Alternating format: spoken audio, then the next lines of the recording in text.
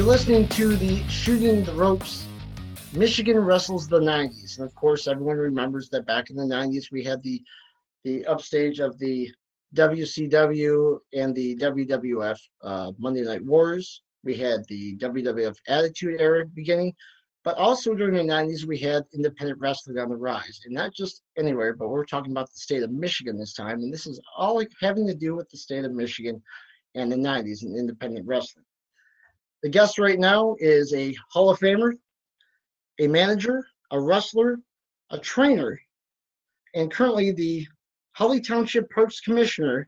He is the pre-boy redneck, Levi Blue. Levi, thanks for coming on.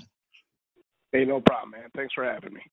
Now, of course, we got to ask, you've been in this business 23 years. It's been 23 years this month, actually. Actually wrestling 23 years. I actually started, I believe, in 96.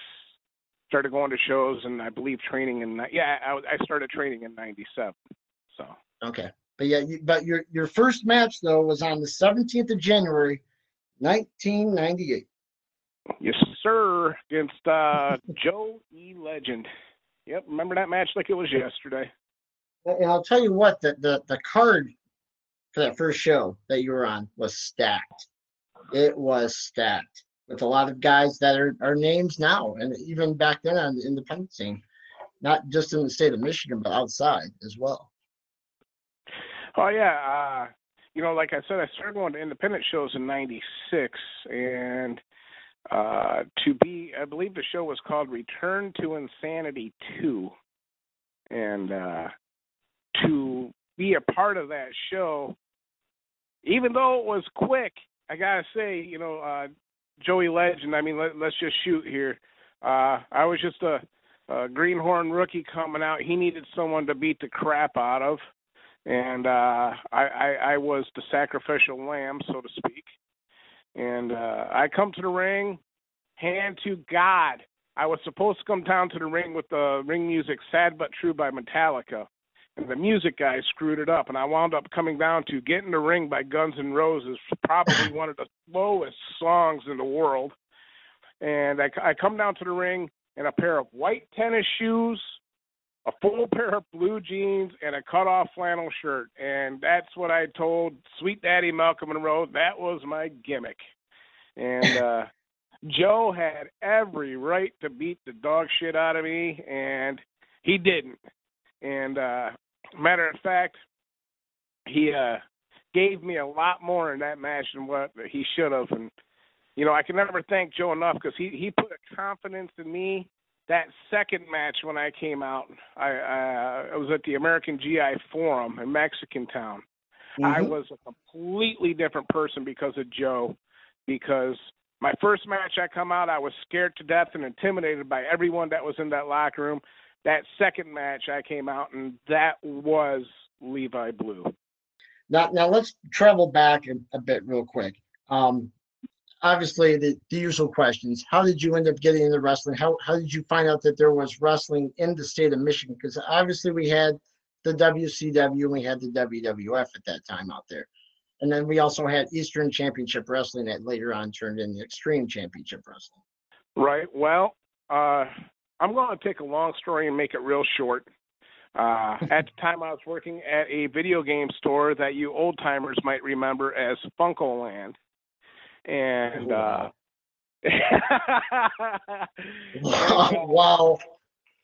I actually still have my Funko-Land card, if you believe that. That thing will probably crumble at this point. I mean, hell, we're talking, 96, so 25 years ago. Uh-huh. So, that free monthly subscription if you buy a game and a membership for that magazine, whatever it was. I don't remember the name of it. I think it was just a Players Fun Club or some mess like that. Uh-huh. But no, a guy come in. I believe at the time it may have been PlayStation games, but it had to be. It was PlayStation 1. No. I don't think PlayStation came out. I think it was in 97. Okay, so then maybe it was a Super So it was Nintendo. probably like Nintendo 64 or something like that, because I think that came out right around that time, or Super Nintendo. I don't remember.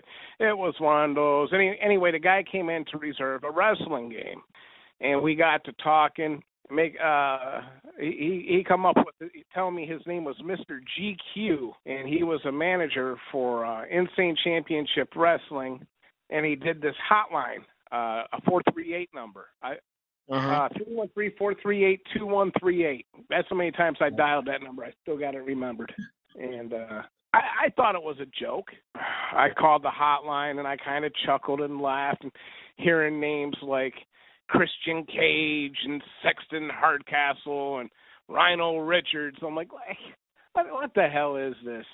And so my buddy Dan, who later became known as a referee by the name of Warren Van Dyke, we went down to, I think it was in Roseville, a place called the Palladium. And I went to my first ICW match. And let's just say I stopped laughing, especially seeing guys who, later became WWE superstars performing 2 feet in front of me. I had to be a part of it. You're talking about Thug Life with Rhino and Christian and Christian, and Edge, of course, was known as Sexton Hardcastle back then. Right, yeah, you had Christian Cage and Sexton Hardcastle. They were known as the Suicide Blondes, I believe. Rhino Richards, Joey Legend, and they all made up Thug Life. I believe also, Sexton Hardcastle, I believe, had just started teaming with Christian Cage, because I came in right at the breakup of the tag team known as Sexton Violence, which was Joey Legend and Sexton Hardcastle. And so I got to see all those guys. The match that hooked me was I'd never seen hardcore before. We didn't have cable. I wasn't a tape trader, so I didn't know what ECW was. And I watched the Brass Knuckles championship match between Bill Scullion versus the Alexis Machine. And Alexis Machine busted Bloody Bill Scullion open somehow. Anyway, Bloody Bill come over, and he leaned over top of me and literally bled all over me from my brand new work boots all the way up to the shirt I was wearing. And I looked at my buddy Dan, and I said, I got to do this. And that's what started it all. Okay. Now, how? Obviously, your trainer, Malcolm Monroe, Senior. Sweet Daddy. Yeah. Also, his son, DBA, who was starting off right. He started off a year before you did. Yep. In his first match, and also Rick Matrix. Did he help you? Yeah, I believe Rick Matrix started out as I guess he would have been Sweet Daddy's assistant trainer, and Malcolm was there, or the DBA was there to walk me through learning everything. So, yeah, I essentially had the 3 trainers. But Sweet Daddy, so we're talking the end of the 90s there. So about 97. Wrestling was still pretty kayfabe back then. So when I went to find the Sweet Daddy, I went walking to my second show at the Palladium, and of course, here I saw this very large man sitting at a table. And I says, I'm looking for Sweet Daddy Malcolm Monroe. He looks at me and says, who are you? I said, well, I want to learn how to train to be a wrestler. Well, Malcolm ain't here right now. Oh, okay. And a little bit later on in the show, I learned that was Malcolm Monroe. And so I hounded him for about a year, and I would get to shows, and I would go. So you kept asking him for a year, and he kept just playing it off. Right. Yeah. Oh, wow. I kept wanting to train, and he well, back then I was 5'8". I was pushing almost 300 pounds. I was a big boy, and once I saw that, and I started not threatening, but I wanted to go. I was going to go to Irish Mickey Doyle School, or I was going to go to Body Slammers in Ohio. After about a year, Malcolm had me doing everything from setting up rings to working security. You name it, I did it. I was a grunt for a year. Finally, he looked at me and he told me to give him $50. And I said, okay. I just handed him $50. He goes, okay, are you ready? This is your tryout. And he put me in the ring and bumped me to death. I mean, about killed me. But he made sure that I paid my dues before he even started training me. And if it wasn't for that, I probably wouldn't respect the business as much as I do today. I mean, especially it's funny just to hear that he literally just said, he ain't here for a whole year. I mean, that definitely showed your dedication, but that's just funny to me. I mean, obviously things are different now than they were back then. But it's just funny that, he just kept pushing you off. And then for that, finally he decided, all right, he finally opened up. Let's face it, Malcolm wasn't the type of guy to just take a person's money for the sake of taking a person's money and saying, okay, you're trained. He wanted to make sure that, I had a passion for the business and, that I was going to, follow through on it. And I wasn't about to give up, man. I mean, we wound up specifically, and, DBA will attest to this, Rick Matrix will attest to this. I guess I must have proved myself to him because he went out for me specifically, and he found a building on 7 and Grand River, and that's where he opened up the wrestling school. And it was up above this Big Lots. And that's what I was going to ask. I kept hearing that it was like on the second level. Yeah, you would go upstairs. There was like 2 flights of stairs. You get up above this Big Lots, and when you got up there was like this maze of rooms.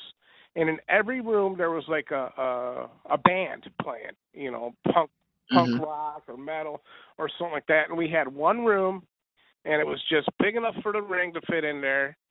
You can only hit 2 sets of ropes, and you weren't coming off that top rope unless you were ducked down. But that's where we trained at. And day of shows, we'd go up and down 2 flights of stairs to rip that ring apart and load it up. After shows, same thing, 2 flights of stairs, rip that ring apart, set it back up. So.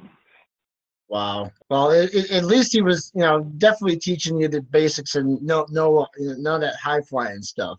Just like today, where everyone's doing that, and then they try jumping off the top rope because you guys had no room. Basically, it sounds like you guys had no room to fall out of the ring either. Well, you could run. You could tumble out the front. So, like the door where you came in at, there was probably about a 4-foot space between the door and the ring. And Malcolm would sit off to the right side on the front right corner, and that's where he would watch us and shout instructions to us. So, wow, man, I miss those days. He wasn't a stickler at all. He was all business. I mean, I before I really knew who he was, he wouldn't deal with anything. He wouldn't deal with crap. And I knew that the first time I ever met him, and that was when we had an interview with him when I was just a co-host on the radio back in '98. Him and the Colt brothers came in to talk about an ICW show, and he was not taking any crap at all. I tried to ask him a question, and he just ignored me because to him it was a BS question, and he didn't want to deal with it. And then also meeting him outside at shows afterwards. Same thing, all business. If you had nothing really having to do with what he was doing, he didn't care. I'm not saying that it's a bad thing. I'm just saying that if basically he didn't want to deal with the BS. Well, the way I said. When you got close to him, and you got to know him, I mean, nothing was off limits. I would call him, at least twice a week when I wasn't training, and ask him for advice. He really did become like my second dad at one point. My parents, when they found out I was training to be a wrestler, I'd moved out, moved back in once or twice. And when they found out that I was training to be a wrestler, my dad wound up kicking me out of the house. Wow. And, I think I've wrote about this in blogs and stuff before. I was working at a Kroger store and in Rochester. And I was driving a Little S10 pickup truck, and I would, after work, I would drive to the training facility, and I would stretch out in the back of my truck. I had a camper on it, and I would sleep there. A lot of times DBA and Malcolm would come over. I'd be asleep in my truck. And then when I leave from there, there was a truck stop on the way home. I'd stop there and shower. And then I would go back to Kroger, and I would stay in my truck, sleep, eat, whatever, get up, go to work the next morning, and do it all over again. So, and it wasn't until Warren Van Dyke found out about this, I didn't have a place to live. And that's when I would call Malcolm, once or twice a week, and he really became a big part of my life then. So I think about him all the time, miss him all the time. But if it wasn't for him, I don't think that I would be a success that I am outside of wrestling. You know what I mean? He helped mold me into the man that I am today. So now I've heard you say numerous times before, when you went to train, didn't you have somebody else train with you, like one of your friends train with you or something like that, and they didn't make it through the training or whatnot? It was too hard, or? Okay, I was going to the name Levi Blue just wasn't thrown out there. The Dan Summers, aka Warren Van Dyke, he was a very, very large man. He was actually going to train to be a wrestler with me, and we were going to be called Levi and Gene Blue, the Blue Brothers. And okay. I know it's stupid, but to be honest, I'll tell you this: for the people that end up listening to this, I'm kind of glad I didn't do the video, because I'm like rubbing my forehead like excessively right now. Just by once you said that, it's like, wait a minute, wow. Yeah, not too many people know that, but yeah, it was going to be Levi and Gene Blue. And he was just too big. I think Dan at that time was pushing almost 400 pounds. Okay. And he was about 5'7". And while I was losing weight, Dan was gaining weight. And I got to ask him. So I didn't mean to cut you off, because now it's like running through my head. One, I was originally going to ask you where you got that name, because I know a lot of wrestlers back in the 90s, their trainers were given their name. So I'm guessing they didn't give you that name. That was the name that you came up with. But where and why did you decide that was, why that was going to be the name? I'm just really curious now. Well, I honestly, I don't know. I wanted a part of my real name in there. My middle name is Lee, and so you derive part of it from the middle. Okay, I get that part. All right. Yeah. And then I had a woman at work that I hated tremendously. It was named Jean. No. Her name was actually Lee Blue. Really? Yeah. So I'm like, what a slap in this bitch's face if I take her name. And okay. And it just kind of steamrolled from there. Now, to be fair, you said that most trainers give people their names. Well, what some of them went back there, yeah. Huh? I said from some of the guys that I know from like the early 90s that I've talked to, they've said, well, not always would you be able to pick your own name, that they would give you a name. Right. Well, that's how I kind of got my first nickname, because Malcolm saw how I was dressed, and he looked at me and goes, "Well, you're going to be the rebel." Okay. So that's my first nickname. I became the Rebel Levi Blue. Okay. So So he gave you that one. He gave you that yeah. nickname. Okay. Yeah, because trust me, I've got your nicknames all on this piece of paper I'm looking at right now. Oh So my I've God, got there has to questions. be 50 of them. Huh? I said there has to be like 50 of them. Well, the notable ones, you just said the Rebel. Yeah. You were once Lieutenant Levi. Yep. Of course, Dirty White Trash. Yeah. And then the other one, I only put like four of them. Obviously, the Pretty Boy Redneck. And then Kentucky Bad Boy. Where did that one come from? Okay. Many years ago, I went to the mall and I saw a Confederate flag jacket, and I really, really wanted it. So I bought it. It was at some shop in the mall. I bought it, and the guy sold me on a Confederate hat. It was like a leather Confederate hat. Mm-hmm. And I was like, well, damn, if, with this leather, I'm going to be a bad man. And my wife looked at me, she goes, no, you're going to be a bad boy. And I was like, oh, I'm from Louisville, Kentucky. So, my wife pretty much came up with that one. So I became the Kentucky Bad Boy, Levi Blue. So. Yeah, what's funny is that obviously for all these, I'm doing a lot of research, and that one came up, and I'm like, I don't remember that one. I'm like, I definitely have to ask him that one. The lieutenant one, I remember that gimmick. Yeah.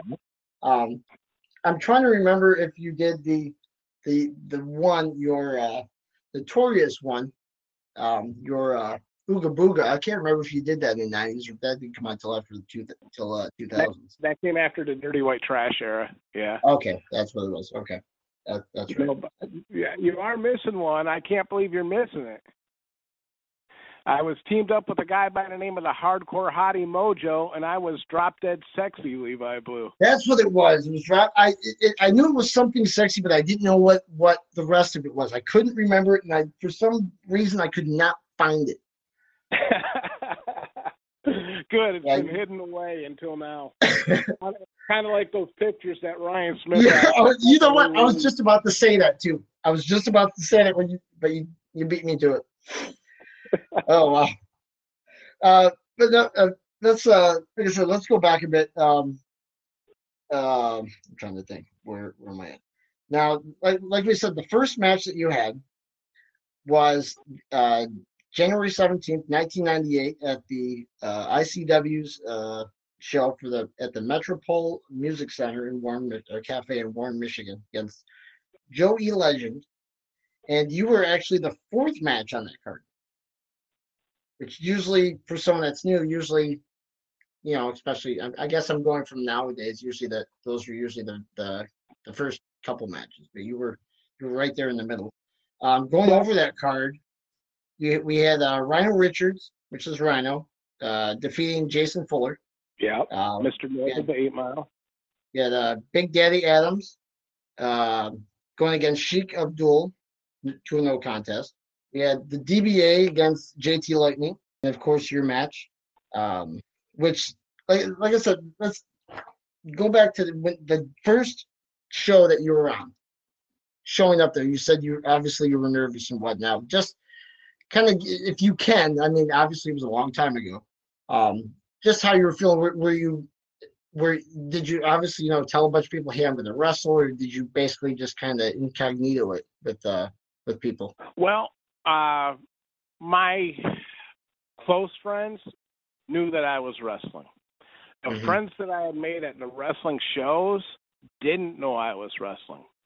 Okay. So when I started going to the Palladium and whatnot, and I made friends with quite a few people, one of them was Sean Smiley, and they were fans as well. And I remember the look on Sean's face when I came through the curtain the first time. He about shit his pants. I talked about that I wanted to do it, but I never really told anybody I was training. And I never really told anybody in that crowd I was wrestling because of kayfabe. You know that, and that's exactly what it was. And you were you basically like before that just doing security or? I would do whatever they put me out to do. Okay. So security, I was grabbing wrestlers' gear, taking it to the back. Okay. You know, whatever had to be done, I was the gopher. I'd go for this, go for that, whatever Malcolm wanted. That's what I was doing. Okay. Now obviously through your training, he told you, okay, show up, you're gonna wrestle, or did you not know until, well, like you said, when you got there, but were you aware of who you were gonna wrestle in your first match? No. So the true story of it is I was training. There was like 2 or 3 different guys that was training with me at that point. That after I started in after me. And Malcolm one day come in and he announced whoever finished paying off their wrestling school tuition would get their first match the following month. Okay. And so I went to my buddy James Engel, and he was a pretty heavy investor. And I'm like, hey, if you give me X amount of dollars, I'll give you 20% upon the return. Mm-hmm. So he gave me the money, and I paid Malcolm, and then he told me who I was wrestling, and then I was a bit nervous. Mm-hmm. But it wasn't until show day that the nerves really hit me. But like I said, Joe being the professional that he was, talked me through it, walked me through it, and then when we got out to the ring, he completely changed everything on me. Yeah, sure. I remember at one point in time, he put me in a side headlock, and one of the first things I did, and any worker worked their skin will tell you, you don't do this. I put my face down. I was looking at the ground, and you can watch the video. I think I still got the video somewhere. He takes his knuckle on his middle knuckle on his right hand, and he pops me on the bridge of the nose so hard you think I broke my nose. And learned my lesson on that one real quick. So.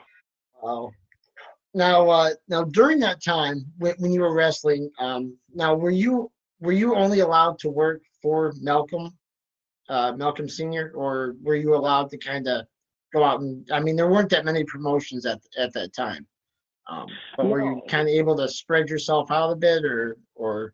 I was traveling with DBA, so like I would go to Ohio with them, or wherever we were booked at.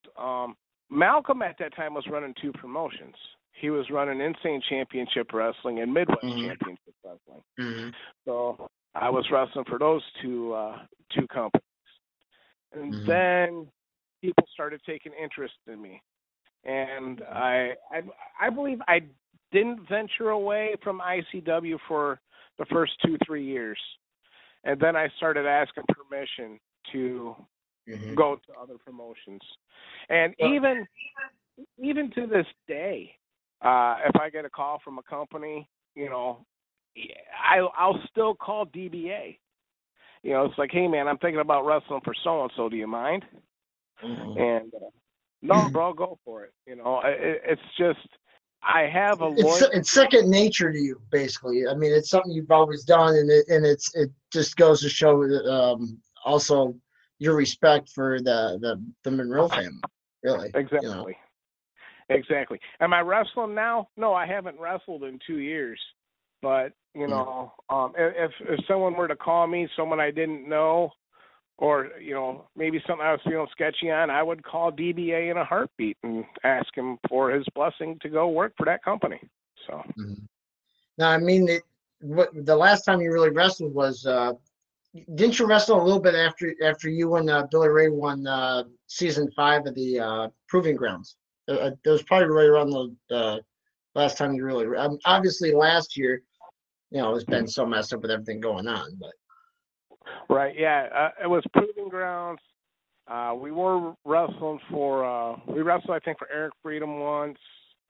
We were wrestling for Andrew Darcy. What started happening was after Proving Ground, Billy Ray, man, he was getting bookings right and left and wanting me to go with him. At that time I was 45 years old, and I don't have the go like I used to, so I had to step back from Billy Ray and let him do his singles deal. So. Now on here too. Now obviously some of the promotions you did branch out to. You worked for Great Lakes Wrestling for Mike Kelly. Yeah. We talked about ICW and Midwest Championship Wrestling.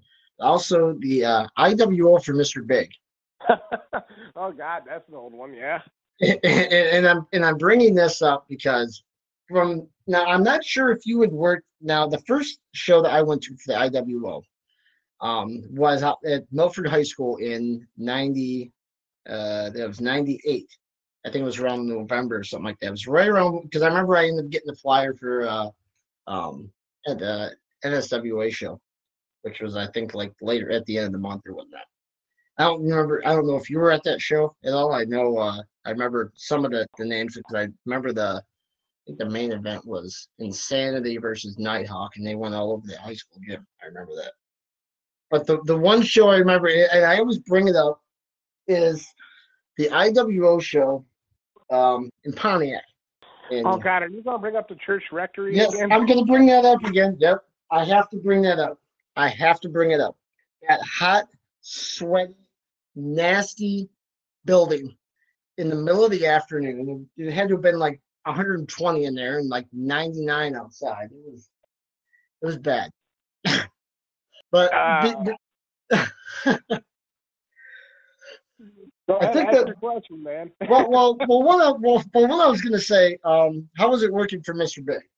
I don't know how many shows you worked for him, but obviously that's one of the things I remember. I worked a lot of shows for Mr. Big. Joe's a good guy. We lost contact here the last couple years.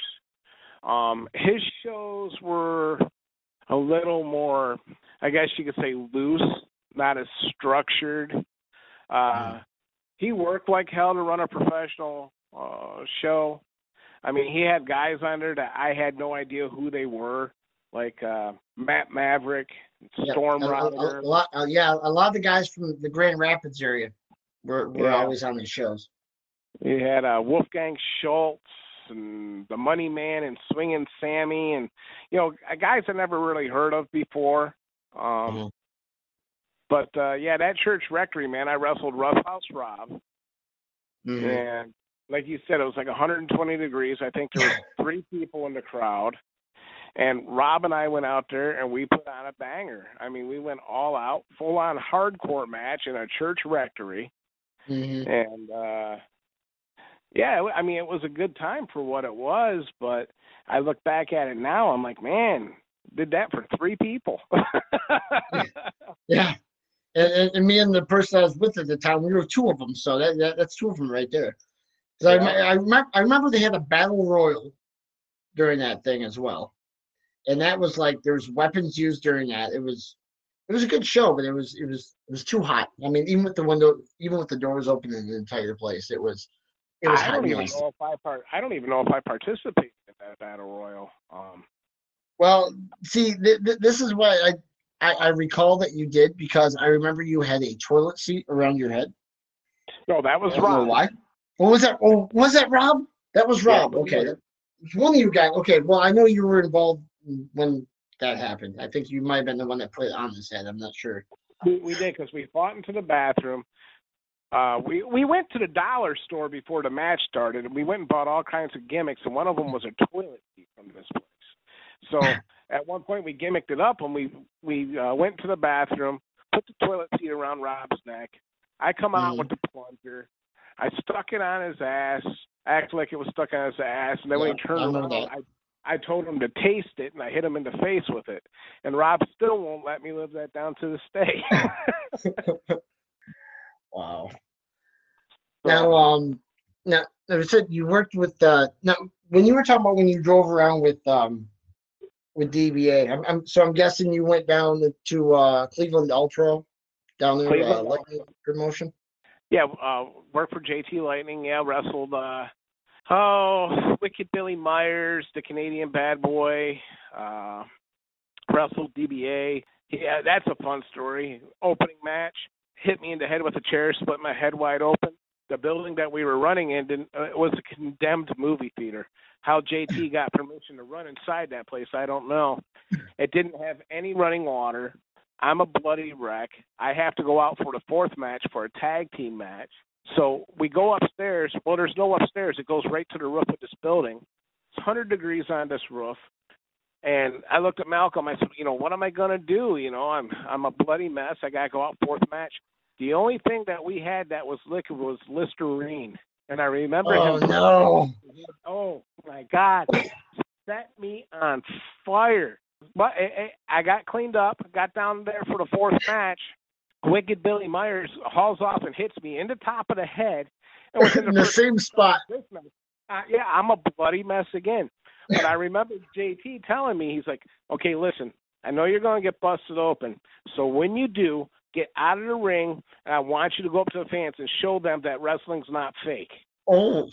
So the only thing I can think of, I roll out of the ring, I go outside, I'm walking, and blood is just pouring off my head. I had flashbacks to the Bloody Bill match. I just started bleeding all over the fans in front. After that, my tag team partner, Creed, he wouldn't even tag me in. He wound up getting an ass beaten for like 9 minutes. Wouldn't tag me in at all. So flash forward ahead to the next show. I'm teaming with Creed at some high school, Inkster High School maybe. And Malcolm wants to start teasing a split. He's like, I want you guys to split up. I want you to tease it, have a push-off or whatever. We go to tease the split. No, I just wound up beating the shit out of Creed and walking out of the match. So I remember Malcolm was so pissed off at me. You guys weren't supposed to break up yet. Well, it's already done, Malcolm. I'm sorry. Oh, yeah. Now, you obviously, for the people that aren't completely aware, obviously you can go online now, you can Google and stuff. But how was it, other than you being on the road with Malcolm?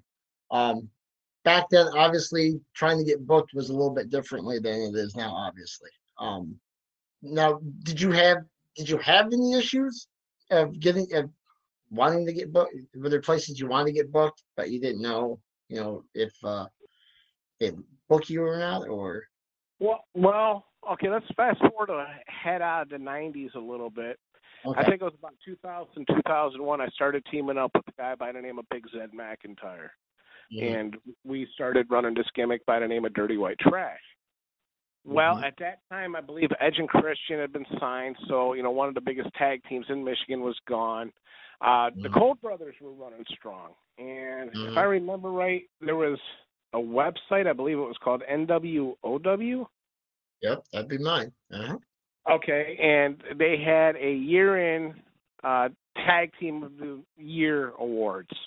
And I don't remember the whole gimmick, what happened. I think we lost by one vote, but Zed and my arguments were, well, we didn't get a chance to cast our votes, so we're actually the number one tag team in Michigan. I was hoping you'd bring this up because I actually had to pull it up. Okay. You guys did lose. It was by one vote. Exactly one vote. Now I'm going to end up, after all of this, I'm going to end up pulling the audio from when that happened. That whole transparency, going on about the voting. But yeah, it was one vote. That's what happened. That you guys were like, you and the Cold Brothers blew every other tag team that I even had listed out of the water. It was like 5 or 6 votes, and then it was like you guys up there at like 100, 101, just going back and forth. Well, what was so funny about it is, and if I think of, to think about it now, that was really the first time that a real life event had intruded on professional wrestling. Mhm. And I think, in Michigan Indies, as far as I know, Mhm. something that happened. The Cole brothers and us never even fought each other before this. Mhm. And if I remember right, we came on your show and we threw down a challenge for any promotion in Michigan to book Dirty White Trash versus the Cole brothers. Yep. And I believe it was Mike Kelly that booked that. It was Mike Kelly that booked that match because he had us come to one of his shows and he put us in the crowd and we watched a match between Bobby and Woody Lee versus the Cole brothers. Mhm. And that started generating interest for it. So between 1460 AM and Mhm. Mike Kelly's booking and promoting practices, that became Mhm. one of the most highly touted feuds, in the early 2000s. And not just that. I think it was a couple months after. I want to say it was in March of that year. I had Mike Kelly and the Cole brothers on the show, and I remember you guys calling in, and then I think it escalated from that as well. Yeah, I mean, so you can ask if I had a hard time getting booked. No, because Zed and I were getting booked literally everywhere at that point. Uh-huh. And you guys were. I mean, basically, it was if there was a show on the weekend, because I mean there weren't that many promotions at that time, especially in the Detroit area. I mean, we had the promotions in Grand Rapids. You had LSWO, Pro Wrestling Worldwide. You had there's a couple other ones I can't think of. But over on this side, you had ICW. You had in 2000 you had XICW. You had Great Lakes Wrestling. You had NWA Michigan. You had IWR. You had Section 8 Wrestling as well. There weren't really many promotions, but I mean, there was for the shows. It was kind of like, okay, every weekend there's only so many guys. If they're not on the show, I mean, you guys were basically on every show that I know that I'm aware of that I went to, anyways. We weren't. The only shows that we really weren't on at that point in time, I think, were the IWR shows. But Yep. we. And then there's the IWF Michigan that was, I don't even remember where that was. Well, the Bumpin' Uglies, they actually did book us at one point for the Brawl for Braxton because we essentially came up in the business with Big Brand or Yukon, and so they gave us a small part in their Brawl for Braxton show at that was it St. Andrews Hall. So you guys you guys weren't part of the first Brawl at the Hall that they had before that? I don't believe so. I think that might have been the same time when you were doing the Wing Cup on 97.1. I think that was right around the same time, wasn't it? About 2000, 2001, I think. There was the second one with Dominski and Doyle, I think. Yeah, it could be. We my goodness. I just lost all train of thought. I apologize. Oh, you're fine. You're fine. Trust me. I mean, this is like I said. This is in doing this, I knew it was going to be a bit difficult for some because with how long ago it was, and I mean, like I said, you didn't work that much at that time, but obviously, I mean, there's a lot of things that we can discuss if how things have obviously changed and good or bad. Well, I think there was some heat at one point in time with me and no, that happened after Dirty White Trash. So yeah, I don't, with IWR you had so many tag teams at that time with the Threat and the Bumpin' Uglies and everything else. There just wasn't room for Dirty White Trash then. Yeah. So yeah, tag team wrestling kind of picked up because like when you guys were around, like you said, tag teams, you had you had the Cole brothers, you had Cash Flow and Corporal Robinson, the Lynch Mob. I mean, there weren't really that many tag teams. You got the Dark Riders. To be honest, I'm sitting here in a blank as the the tag teams really. What was that? With Dog and Nightmare, the Canadian Bad Boys. Yep, Canadian Bad Boys. Yep. the Outlaws, but the Outlaws were starting to slow down at that point in time too. Yeah, that's true. But That's true. Like you were talking about when you decided to tag up with Zed. How did that all happen? Because that was tailing out the beginning of 2000 there.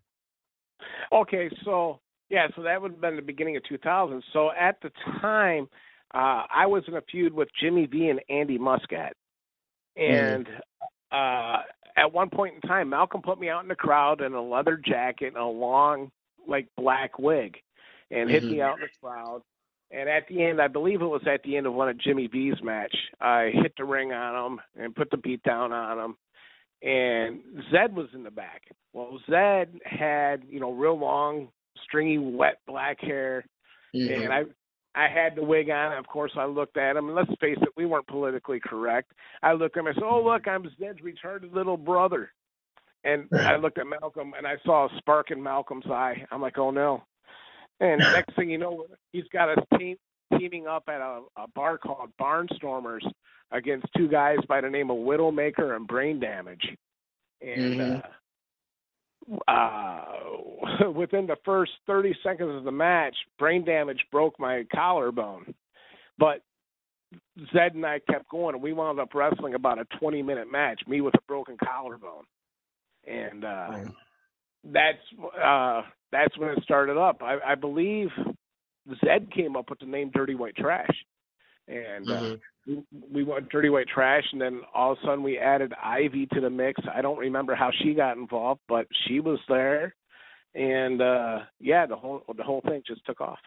About that, because I'm trying to remember if you were doing, I think you were doing, because obviously you've done all the types of wrestling with tag team singles, and then you've done hardcore. I'm trying to think if you did hardcore after that, or if you had done it before. With I had done it before. I had done it before. They had me wrestling Bug. ICW was a little bit more extreme, and they put me with Bug. And I think it was at some school they had me wrestle Bug. And first time I went to get some color, the same time I was going to get some color, Bug threw me into a wall. And I wound up dragging it from the top of my head all the way down to almost to the bridge of my nose. And they had to stop the show and clean up the show, or clean up the gym for about 20 minutes because of all the blood I'd spread from the top of the bleachers all the way to the gym floor and beyond. But once I stopped teaming with Zed, that's really when all the hardcore started taking off for me. Your Buick City brawls and stuff like that, with all the other promotions, obviously. Yeah, the Buick City street fights, that's kind of what started it all. It just kind of steamrolled from there, started wrestling DBA and like four corners of pain matches and no rope, but barbed wire rope matches, and started getting into matches with Brain Damage and Ian Rotten and Necro Butcher and, Bloody Bill Scullion. Which was kind of cool because, Bloody Bill Scullion was my very first match that I ever saw that hooked me to wrestling. And then later down the line, I wound up beating Bloody Bill Scullion for the Extreme title at XICW. Nice. Now, is there anything that obviously, because you've been around for 23 years, that it's going to be hard to think of this. I mean, like you said, kayfabe was a lot different back then compared to how, I guess you'd say, open it is now. Do you think that has ruined it a bit for not just the people in the business, but for the fans as well? No, I think it's opened up all new avenues and doors for fans and workers alike. The only difference I see now is the fact that I think I hold a greater respect for the business, and a lot of times I'll fall back to old school values where I have to know that in this business you have to change and evolve or you're going to get left behind. I'm at the point where evolving anymore isn't an option. So I like the fact that I'm seeing all this influx of new talent. The only thing that I wish that trainers would instill in some of these people now is the history and let's just say how to carry yourself as opposed to, okay, here's a wrestling ring, here's the moves, this is what you do, go out there and go have fun.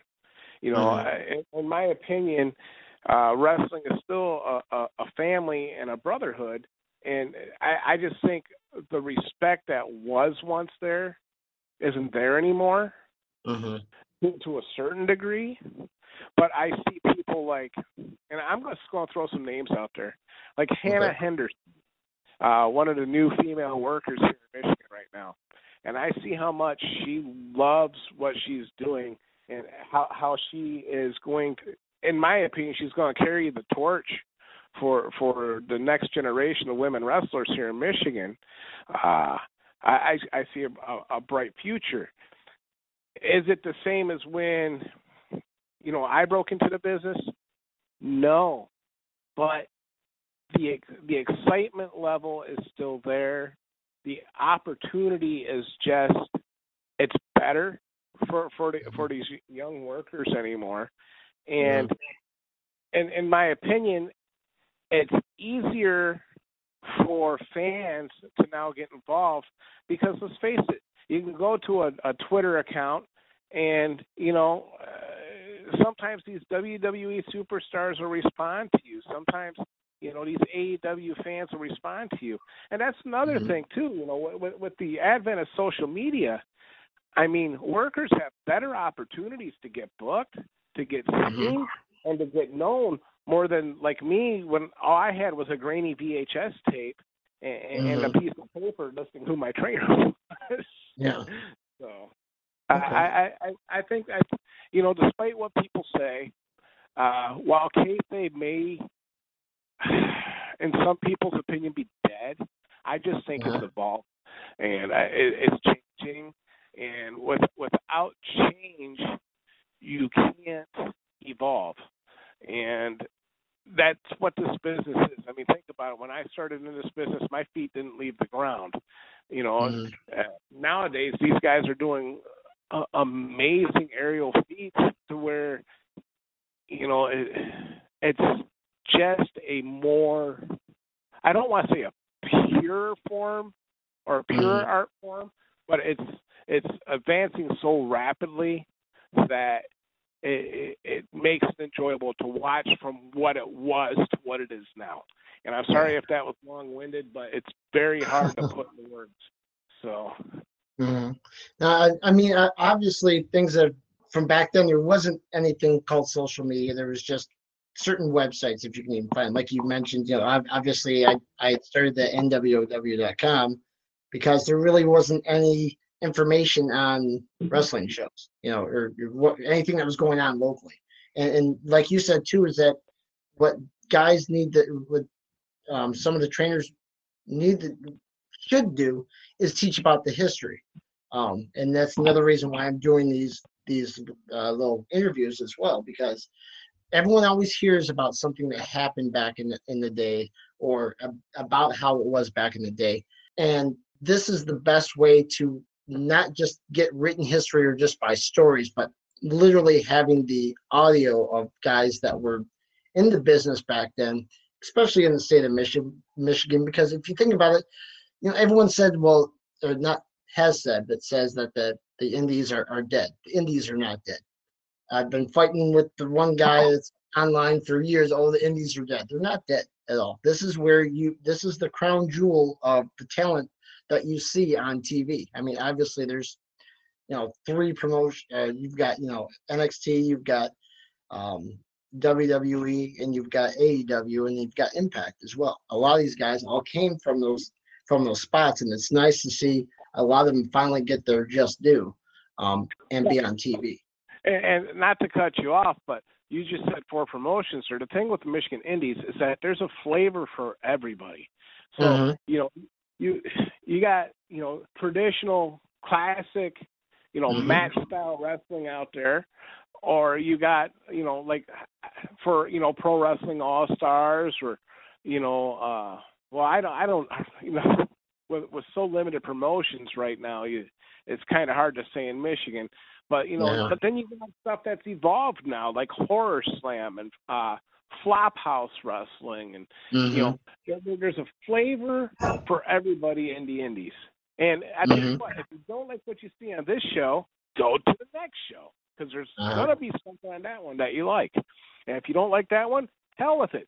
Go to another state. Go to Florida. Go check out ARW, for God's sakes. Alex Red's doing amazing things down there. There's something for everybody. You just gotta leave your front. Well, no, you don't have to leave your front door anymore, because now there's that new wrestling channel out there. What's that called? IWTV. Yeah, IWTV. Yeah, so check out IWTV. It's they're not paying me nothing to say this, but it's a subscription service to where you can watch independent wrestling from the comfort of your own living room. Find a flavor. Test everything out on that channel. See something you like, go to that show. Go support those wrestlers. Go buy their gimmicks. Go pay the tickets and support independent wrestling, because without fans, there isn't wrestling anyway. So check it out. Hey, now, man, of course, I give a heartfelt, passionate speech about independent wrestling. You give me a thanks, buddy. Well, no, it's true though. I mean, if you don't like one, go to another one. There's always something going on, and it's just a lot of people. They'll be like, if they go to one show, they don't like it, so then they're like, well, it's dead, because they didn't like it. It wasn't on their palate for them, so they just decide, well, one is like the rest of them. I'm not going to go to any other ones, right? I mean, right. I don't know if IWTV has anything of the '90s on there, but I'm sure there's plenty of stuff on YouTube. So. Yeah, there is. Yeah, I keep trying to pull as much as I could. I mean, I've got a collection of the stuff. The bad thing is that a lot of it. I mean, I've got some valuable VHS and DVDs that I've got, and I've done it numerous times online of posting, doing the live video things of stuff that people either haven't seen, don't remember even being a part of. And I look at that, and it's just like there's so much history. Like you said, there's so much history in the area that so many people don't know about. And like you said, yeah, we kind of stretched outside of that 90s thing, which is totally fine, because there's that, especially with where you started at, it's kind of you only had a few years in, but still, going into the next decade, there's still a lot of things going on, with your career kind of going up from the start, like you said, all the way going into 2000. Obviously, you're still here 23 years later. Not obviously wrestling in the last year or two, but you're still a part of the business. You're still involved. You're still watching what's going on locally, and also what's going on professionally, right? Right, absolutely. I try. Like they always say. I was gonna say, I got kids and people reaching out to me all the time on Facebook. People got questions. That's all they gotta do. They can find me. I'm Levi Blue on Facebook. Hit me with a message, send me a friend request. You got questions you want answered, I'll do the best I can to get them answered for you. Now, before we end this here, because it's actually mapped out correctly here, everyone does the name game. Everyone's got to do that, right? But obviously, we're going to stick to Michigan, and so that some people may know who they are. Now, did you? Obviously, you were only around for a few years, but how much did you know about Dan Curtis at that time? The Gypsy? Yes. I worked with him for what was it? I don't know, a handful of shows.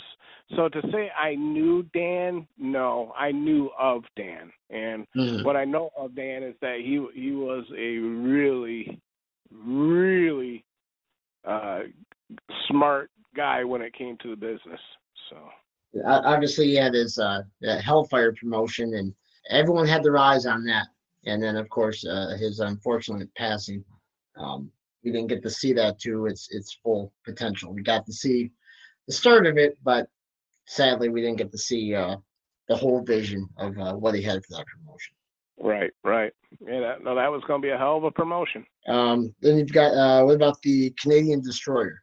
Doug didn't like me so much.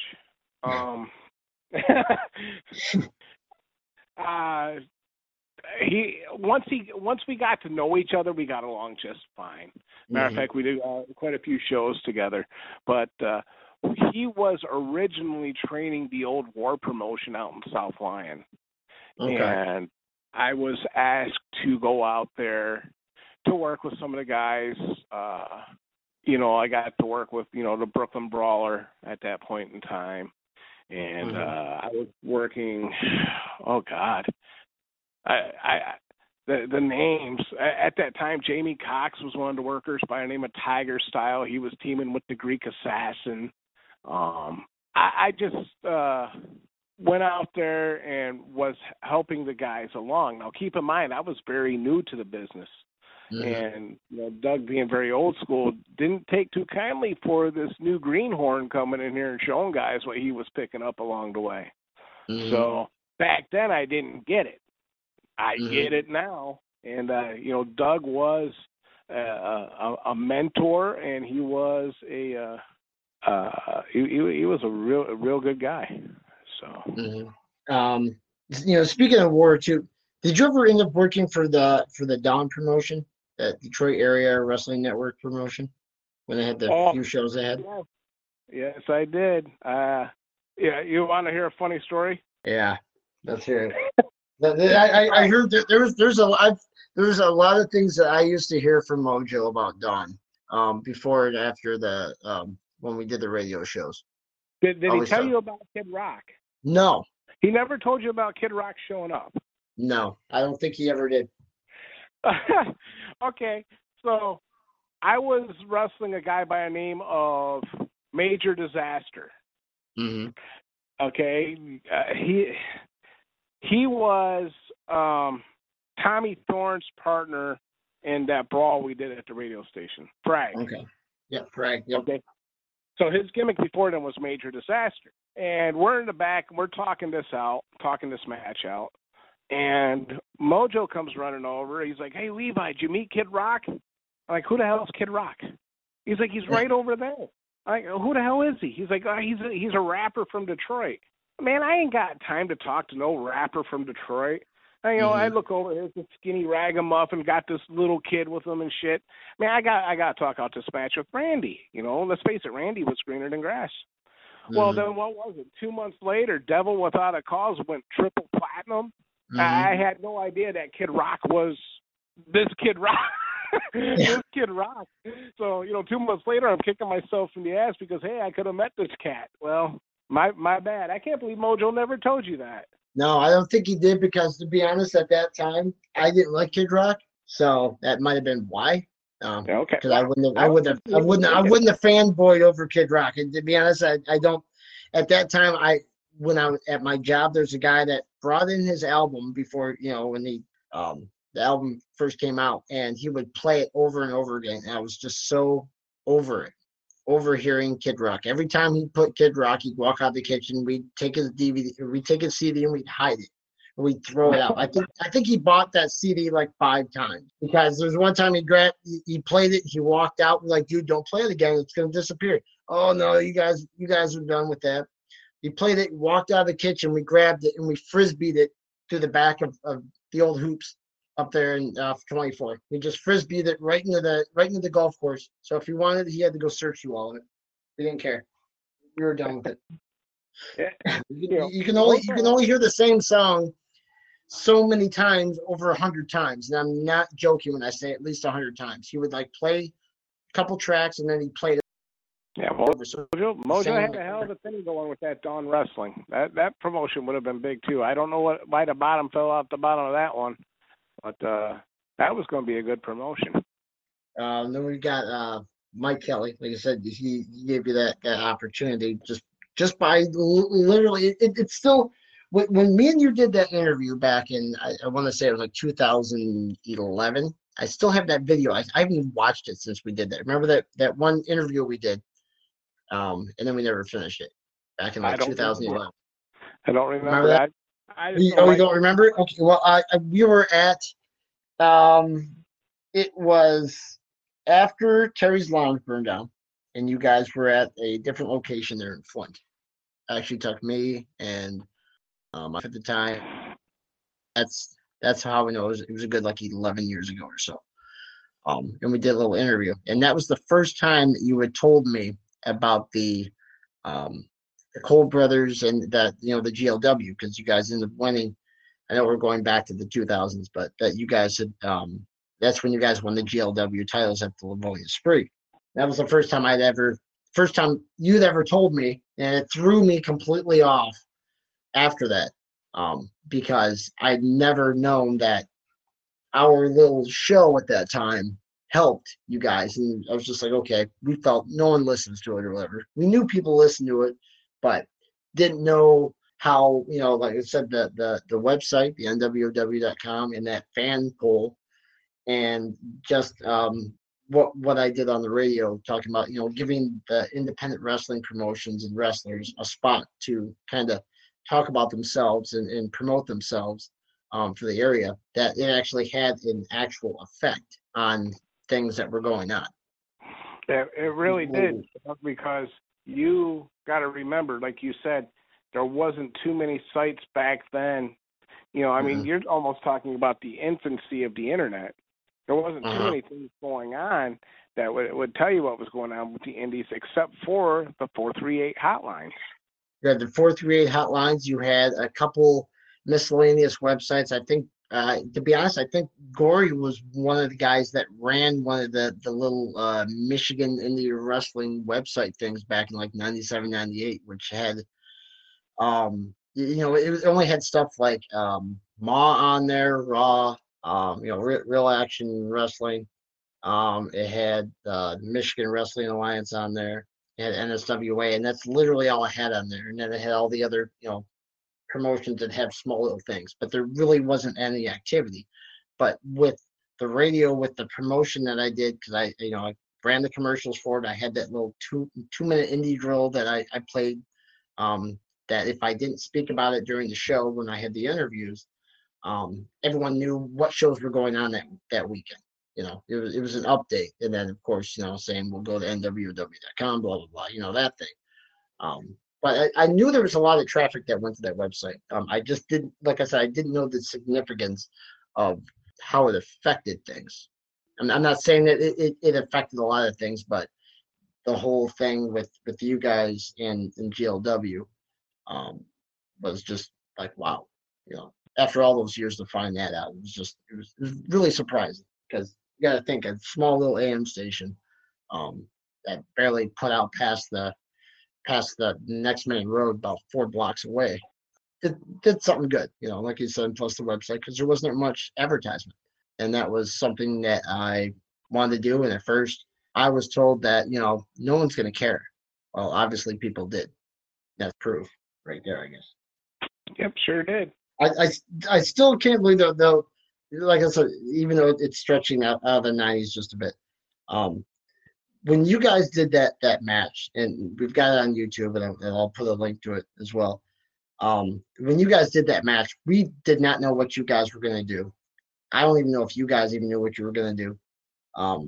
But I knew I was going to fall out of a car. That's all I knew. that scene alone, and you guys falling through the garbage can, are like the two highlights of that entire thing. And other than me almost getting hit by the car when you guys drove around the corner and I went to see what was going on, and literally live on the radio almost died. I almost got hit by a car. And literally, if Mojo had not grabbed my collar, I probably would have gotten hit, because he saw the shadow. I didn't, because I was just talking, and he was holding the camera and just happened to grab my collar literally like a split second before you guys came around that corner and peeled out of there. It was great. Yeah, like you said, man, those were the days. So. Yeah. But like we were saying, Mike Kelly gave you guys that shot, for the titles there. I mean, was he really? I mean, with all the promotions, were you guys, trying to get on GLW as well when you guys were doing that? We thought we were going to go big time. We were planning on blowing up. I know the Code Brothers were talking about at one point in time, Joe Louis and us wrestling on a dark match for the Fed. And that never transpired because then Zed decided to go another route. And I mean, I can't blame him. I mean, he had other things going, which you brought up earlier. That's what started the incarnation of Ooga Booga. What's that? Yeah. So. Now, yeah, you are going to talk to the Code Brothers about the Dirty White Trash feud, right? Yes. Yes, I will. Yeah, I'll be bringing that. Trust me. I never took so many nut shots in a match in my life. I must have took 50 nut shots the first night of the Livonia Spree. Yeah, I'll be talking with DBA too, so I'll be bringing up that match at Cleveland El Pro. Yeah. Okay. Now that I've got that info, I'm going to have to bring that one up. And speaking of him, you know, like you said, he was one of your mentors, one of your trainers. That's my brother, man. Malcolm Monroe Jr. Yeah, Malcolm Monroe Jr. Yeah, that's my brother. That's really in a way it's it. I mean, like I said, you said before you go to take a booking, you contact him. You know, like I said, it's the respect of the family. You know, especially his family. It's, you know, we're 3 generations in the wrestling business in Michigan. You know, like we said, there's that history thing that, once again, that people need to know, you know, the history of the business, because some people, like, have you ever gone to the shows? I'm not saying that it has happened, but some of the older guys that you got, newer guys that are coming in with your history in Michigan, especially with XICW and stuff. Do you feel that you still feel that respect, that these people, you know who you are and respect who you are and what you've done in the industry in the area? You know, it's weird, and the answer to that is yes. People. Don't get me wrong, and I'm not trying to sound arrogant when I say this, but when people call me a Hall of Famer, when people call me a legend, when people call me an icon, you know, I think to myself, this, you know, I play it off as part of the gimmick. That's Levi Blue.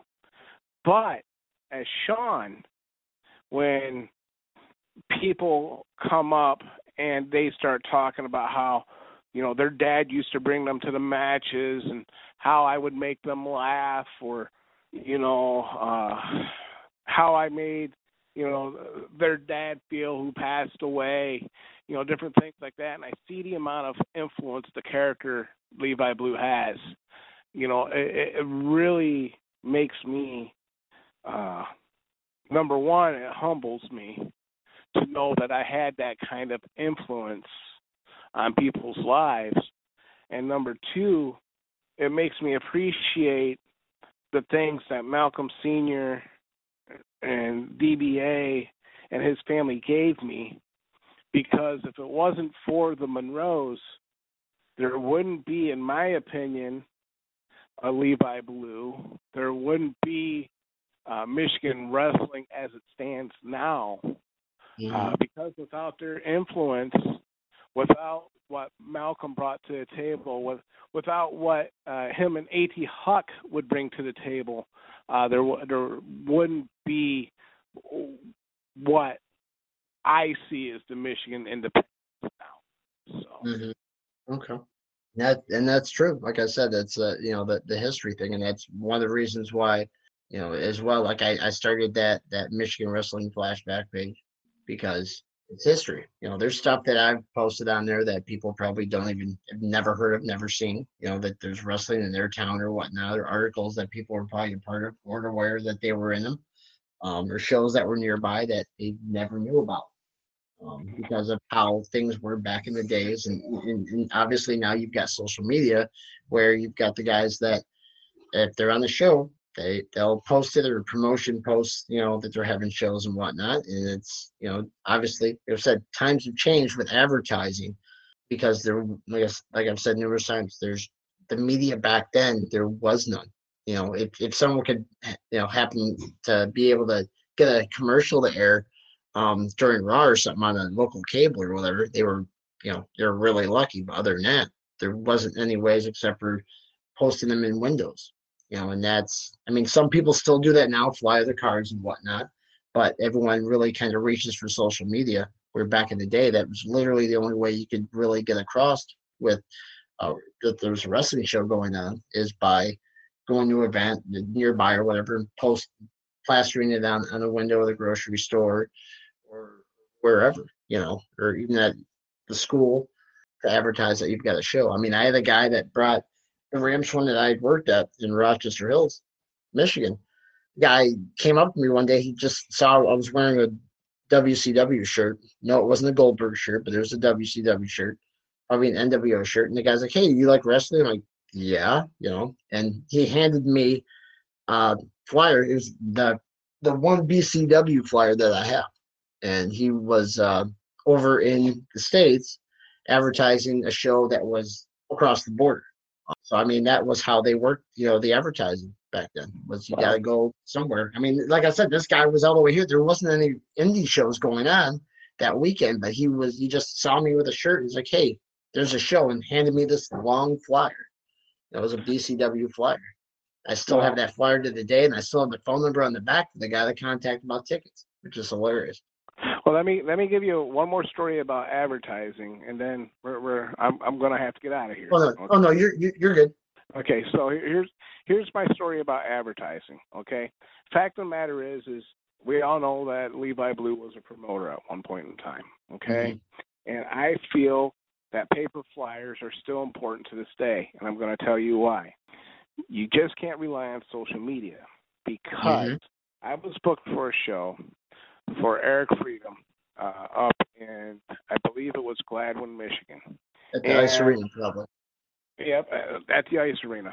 And I get a call one day, and it's Tracy, Eric's wife. And she says, "Hey, Hillbilly." I says, "Hey, what's up, Tracy?" She says, "I got a phone call that I think you might be interested in." I says, "Okay." She says, "Got a call from a guy who said that he saw your picture on one of our posters up here, and he thinks you're his brother." The fact of the matter is at that point in time, I didn't have any contact with my brother for over 20 years. Wow. And through Tracy, we set it up that I was going to meet my brother for the first time in over 20 years at that show. And they were going to do this whole thing where they were going to film it and tape it, this, that, and the other. And make a long story short, probably the most nervous I've ever been wrestling on a show in my life.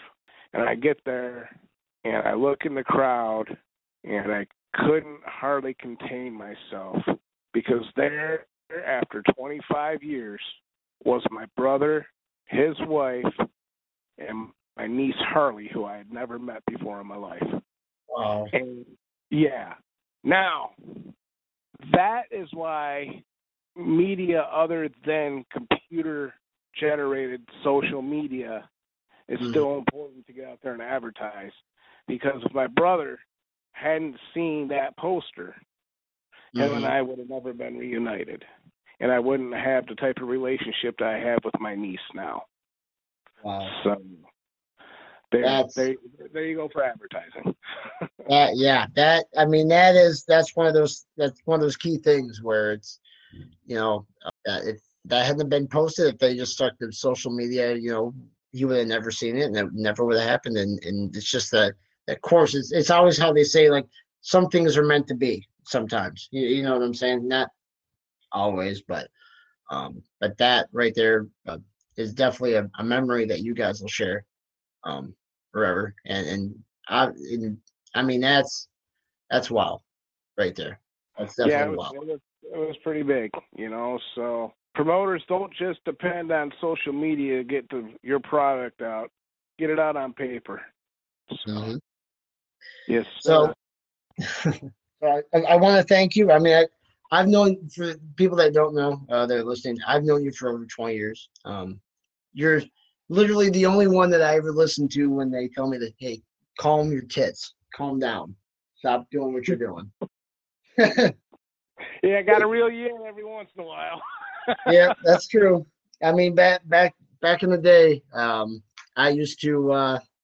I mean, obviously, we're all young, dumb, and stupid, and I used to get myself in trouble. But like I always tell people, it's not a gimmick; it's how I am. And it's I laugh when I say that because it's me. Some people, because at that time I was on doing radio and whatnot, they're like, "Oh, he's just doing it." No, I'm not doing it for anything. It's how I am. I mean, it's better to be who I am than pretend. And so I'd get myself and I put my foot in my mouth quite a few times, and would have to every few times had to go to a show, and there's somebody that might have said something to, and next thing I know, I'm running out the door because I'm running for my life. But there's that. Well, that's why we get along so well. So. Yeah.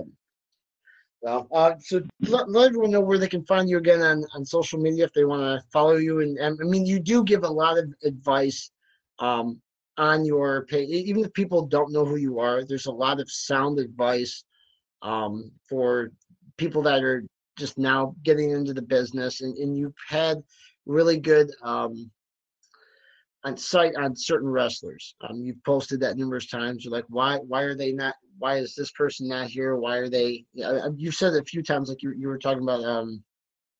I apologize for the name. I can't remember the name that you had stated about that was coming out of the state of Michigan that everyone needs to watch. But you do things like that. Hannah Henderson. Yes. Yeah. Yes, but there's a lot of things where you might not post much, and then all of a sudden you've got like these visions, which are great. For the people that have known you, they know that this isn't some, because a lot of guys on their pages, they come out with their little gimmick stuff, and everyone's trying to figure out if it's real or not. If they're trying to play whatever. But you do have some sound advice. I mean, you've been in the business 23 years. And you're, like I said, you're still watching, even though you're not in the ring, you're still watching what's going on. You're still actively involved. In that sense, is the future of the business. Where just like when you started out, you were just this green guy. You were just starting out, and you had, maybe you had Malcolm Sr., basically watching and seeing you grow, and DBA seeing you grow, and you're now doing that 23 years later, watching people, and you've given advice and trained wrestlers as well. So you're just passing on that knowledge. And like I said, with these interviews, it's passing on, it's showing the history of knowledge being passed from one to another. And that's really some of the story that I'm trying to bring out of all these interviews. And like I said, I do want to thank you for doing this interview, because we haven't done an interview in probably about, other than the one that you don't remember, a good 20 years. So, yeah, it's been a while. Yeah, I mean, anybody, anybody who wants to get a hold of me, I'm on Facebook. I believe it's facebook.com/levi.blue.56. I don't know where that .56 came from, but yeah, there's a whole new crop of wrestlers out there that, people really need to watch. The Death Threat Army, Hannah Henderson. I mean, the list goes on and on. The Dread King Logan. I mean, one of my students is just out there tearing it up right now. Go check out, XICW, Horror Slam, Flophouse, Pro Wrestling All Stars. Once the restrictions are lifted, these indie promotions are going to need you. They're going to need you fans. We got to get out there. We got to support these companies. If you can do it, if you go to your favorite independent workers Facebook site, if they're selling merch, support them. Buy a shirt, buy a DVD, buy something. Support these people if you can do it. So that way, once these restrictions are lifted, we can go back to having the fun that we were having pre-COVID. That's right. Like I said, thank you very much. Obviously, I've got some editing to do, but this will be on soon. So, all right. Thank you very much. All right. Thanks, brother. Thanks for having me on.